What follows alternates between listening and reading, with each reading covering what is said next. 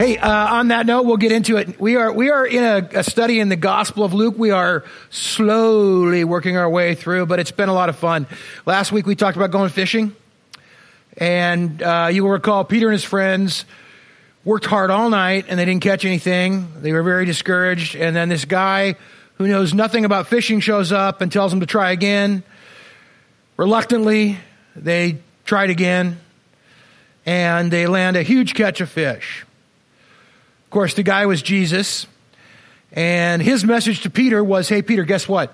I'm Lord of life. I'm Lord of your whole life, not just your spiritual life. I'm Lord of your business. I'm Lord of your relationships. I'm Lord of your health. I'm Lord of it all. And it was a pivotal moment, turning point in the life of Peter. So this morning, we're going to continue in chapter 5. I want to look at what I call a tragically beautiful passage.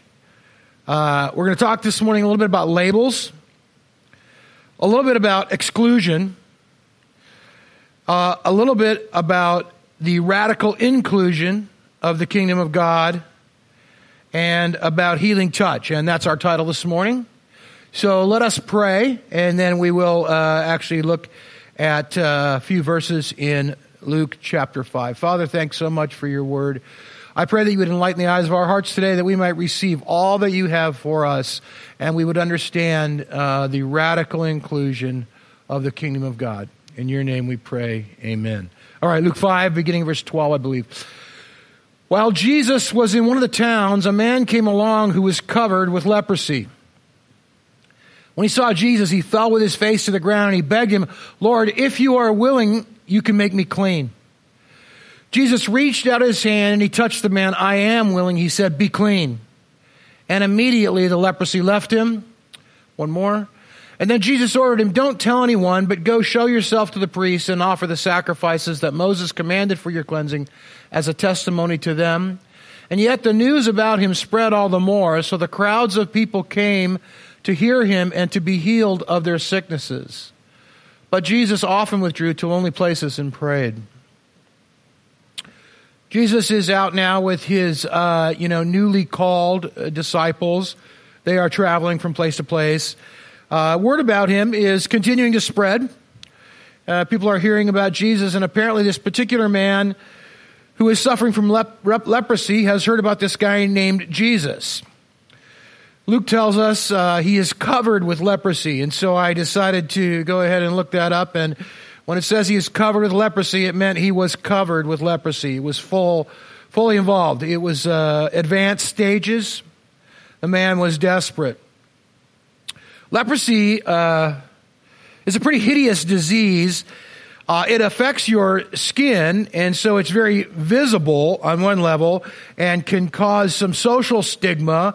But in addition to that, it deadens the nerve endings, and so you can no longer feel things. People that suffer from leprosy very often will get injured, either burn themselves or cut themselves or something else, and it kind of adds to their misery because they don't know that they've been injured. They don't know they've been burned, or they don't know they've been cut, and so that just gets worse and worse as they go. Until recently, just this last 50 years or so, leprosy was, in effect, a death sentence.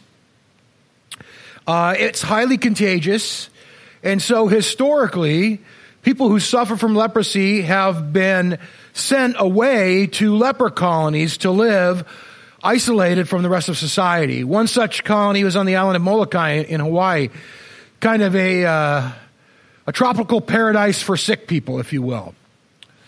And between the years of 1866 and 1969, which is not so long ago for some of us, a few,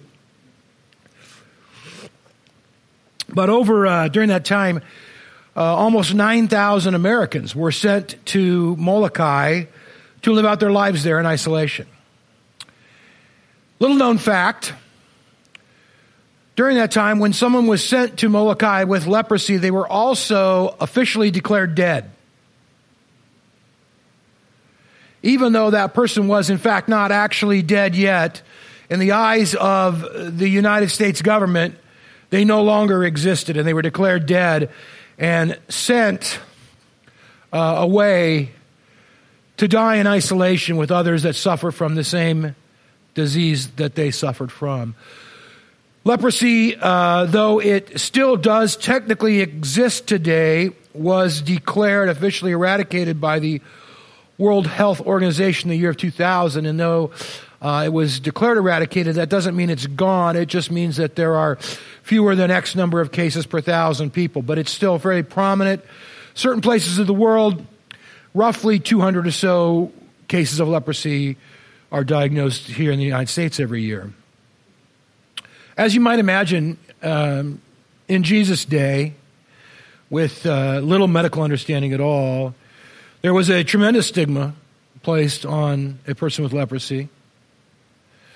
There was a desperation that came with the diagnosis. You might notice at first just some sores or discoloration on your skin, but eventually once you realize that what you have is leprosy, this desperation rises up, knowing that your life has really come to an end then. You really were, in some ways, like those people that were sent to Molokai. You were alive, but already dead.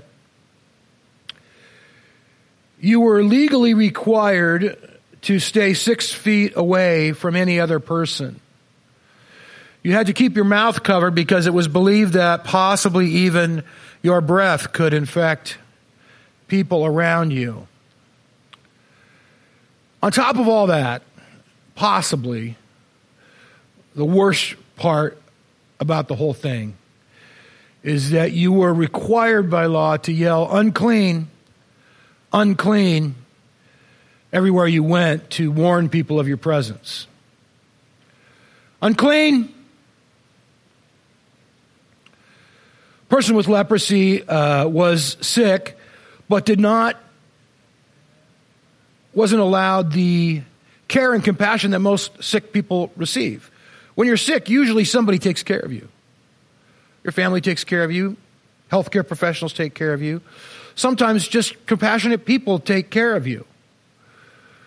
But leprosy was not like that. No one wanted to take care of a person with leprosy. They wanted to stay as far away from them as they could. So a person not only was physically ill, but they became a total social outcast.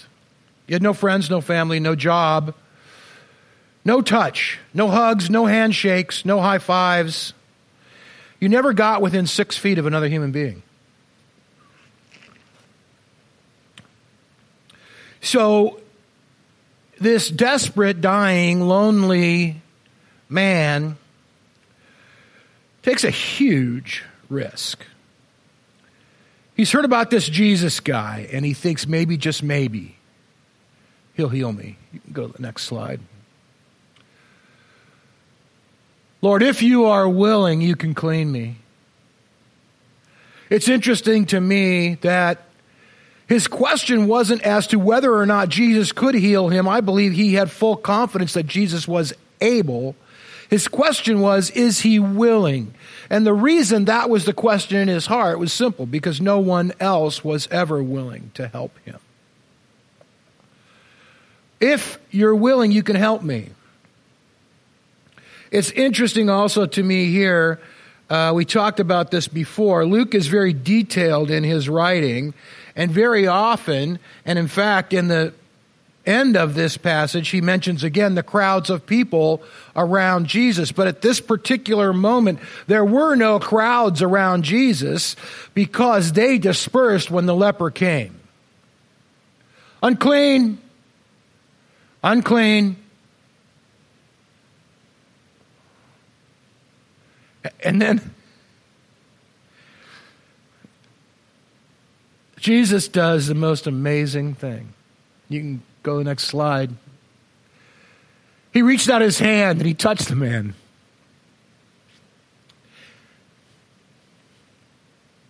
This is a guy who hadn't been touched in years. You know, you read through the Gospels and you realize that Jesus did not have to touch him to heal him. Jesus healed lots of people with a word. Be healed. They were healed.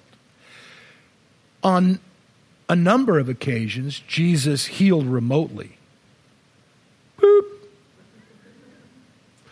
Someone would come and say, hey, my child is sick, my servant is sick, somebody at home is sick, and Jesus would say, hey, your faith has made them well, go, they're better. They didn't even have to be present to be healed. Jesus had all kinds of tricks up his sleeve. He could heal people any number of ways, but when this man came to him, Jesus reaches out his hand and touches him. I just think there's something amazing in the heart of God.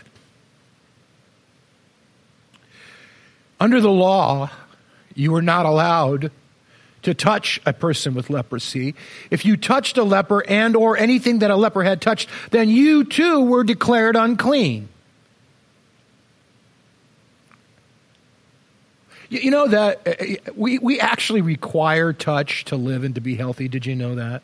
Did you know that babies and infants that receive more touch and contact with other people are statistically proven to be less violent as adults? Did you know that? Did you know that there is actual economic benefit associated with human touch? Those of you that work in the service industry, I'll give you a little tip. Do you know that if you touch a person on their arm or shoulder while you're serving them, that they'll give you a bigger tip?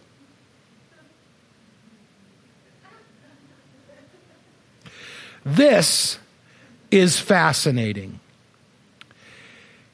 If you watch NBA basketball, you'll notice something, that when a guy gets fouled and he has 2 free throws, he'll shoot the first free throw, he'll make it, and then he'll go like this and slap 5 with every one of his teammates.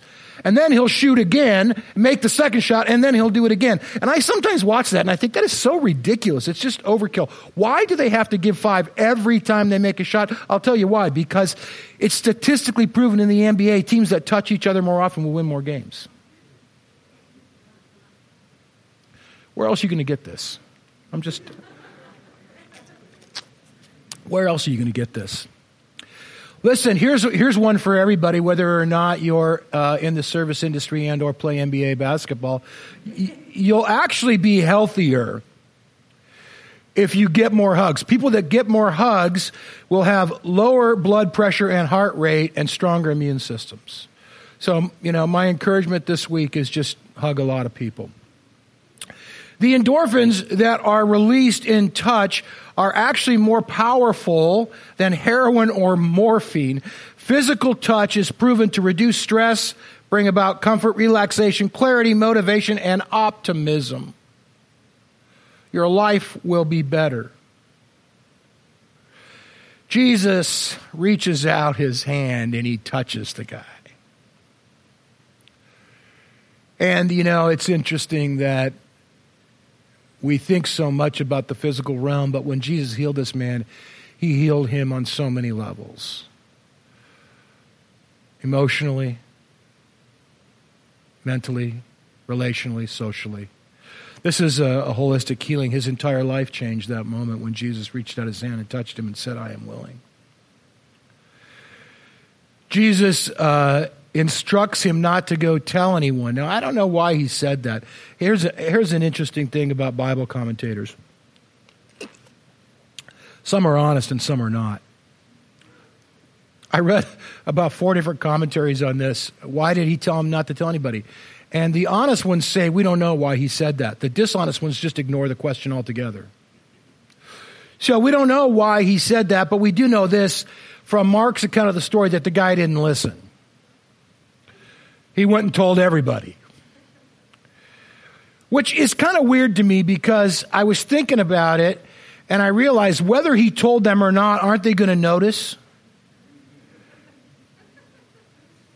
He had leprosy and now he doesn't. Hey dude, what in the heck happened to you? Oh, I just got a haircut. No, you look different. What is it? No, he was completely cleansed immediately, it says. Talk about a buzz. No social media blitz. But do you think that people heard about this? Do you think that the talk around town was significant in relationship to the man that had been cleansed of leprosy? He can make the unclean clean. Now, I would imagine that there was a spark of hope ignited that spread amongst people. This guy can heal leprosy. Well, I don't have leprosy. I have a cold.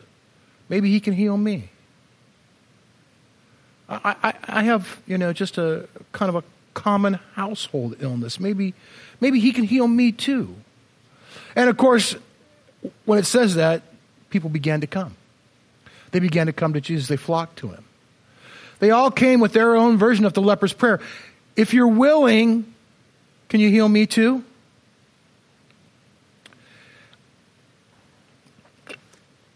As I mentioned earlier, leprosy is fairly rare today. And as differing from the first century, it is, in fact, treatable today when someone does have it. So most of us will not encounter anyone with leprosy in our lifetime, and yet I think every day we are surrounded by people who need to be touched.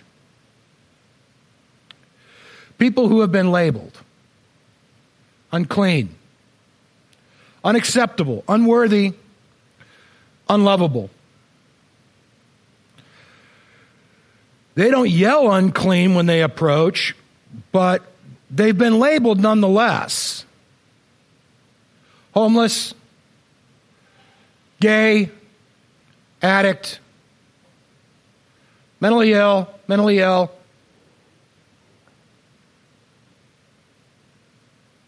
People who are different than us, people who are marginalized in society, people of different races, different religions, different cultural backgrounds than us. And the world, and very often, unfortunately, sadly, the church will tell them what they should yell when they approach. I'm dirty, pathetic, sinner, terrorist, worthless, scary guy.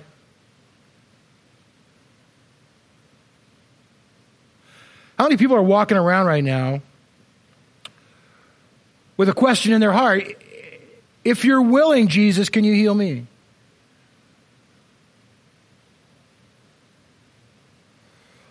When Jesus touched this man, he changed the labels.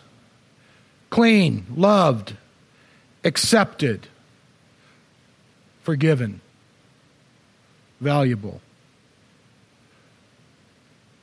And that's our job. It's our job today to take labels off of people and to change how they see themselves based on what they've been told. And very often, those labels might be invisible. They're not wearing a name tag that says, hello, my name is unacceptable, my name is unworthy, my name is unloved. But in fact, it's on the inside, and they are deteriorating, and their emotions may be just as dead as a leper feelings. And you got to ask yourself, who are those people? Who are the lepers of today? Is it people with AIDS? Maybe. Gang members? Immigrants? You want to know the truth? We all are. We all are. Every one of us has a degree of brokenness in our lives. Every one of us wears a label. Every one of us has some sense of disconnect from God and from people. And in some way or another, every one of us is praying that prayer, Lord, if you're willing, can you touch me today too? So Jesus reaches out his hand and he touches this guy. And he says, I am willing, be clean. I'm willing, be clean. And his leprosy left him. Let's stand, and I'm going to invite the band to come back up. And I'm also going to invite our ministry team to make your way to the sides of the room. I want us to take some time for prayer today. I want to pray over you and ask the Spirit of God to come and begin to just give us boldness, to begin to... when I go to meetings at different places and you get those little name badges, I hate wearing those things. I don't know why. It bugs me. So as soon as I leave, I always tear that badge off. Part of it is I don't want to be the dorky guy in the restaurant with the name tag on. But part of it is I just don't like wearing those things. And I just want to encourage us today to begin to take off the labels that maybe have been placed upon us.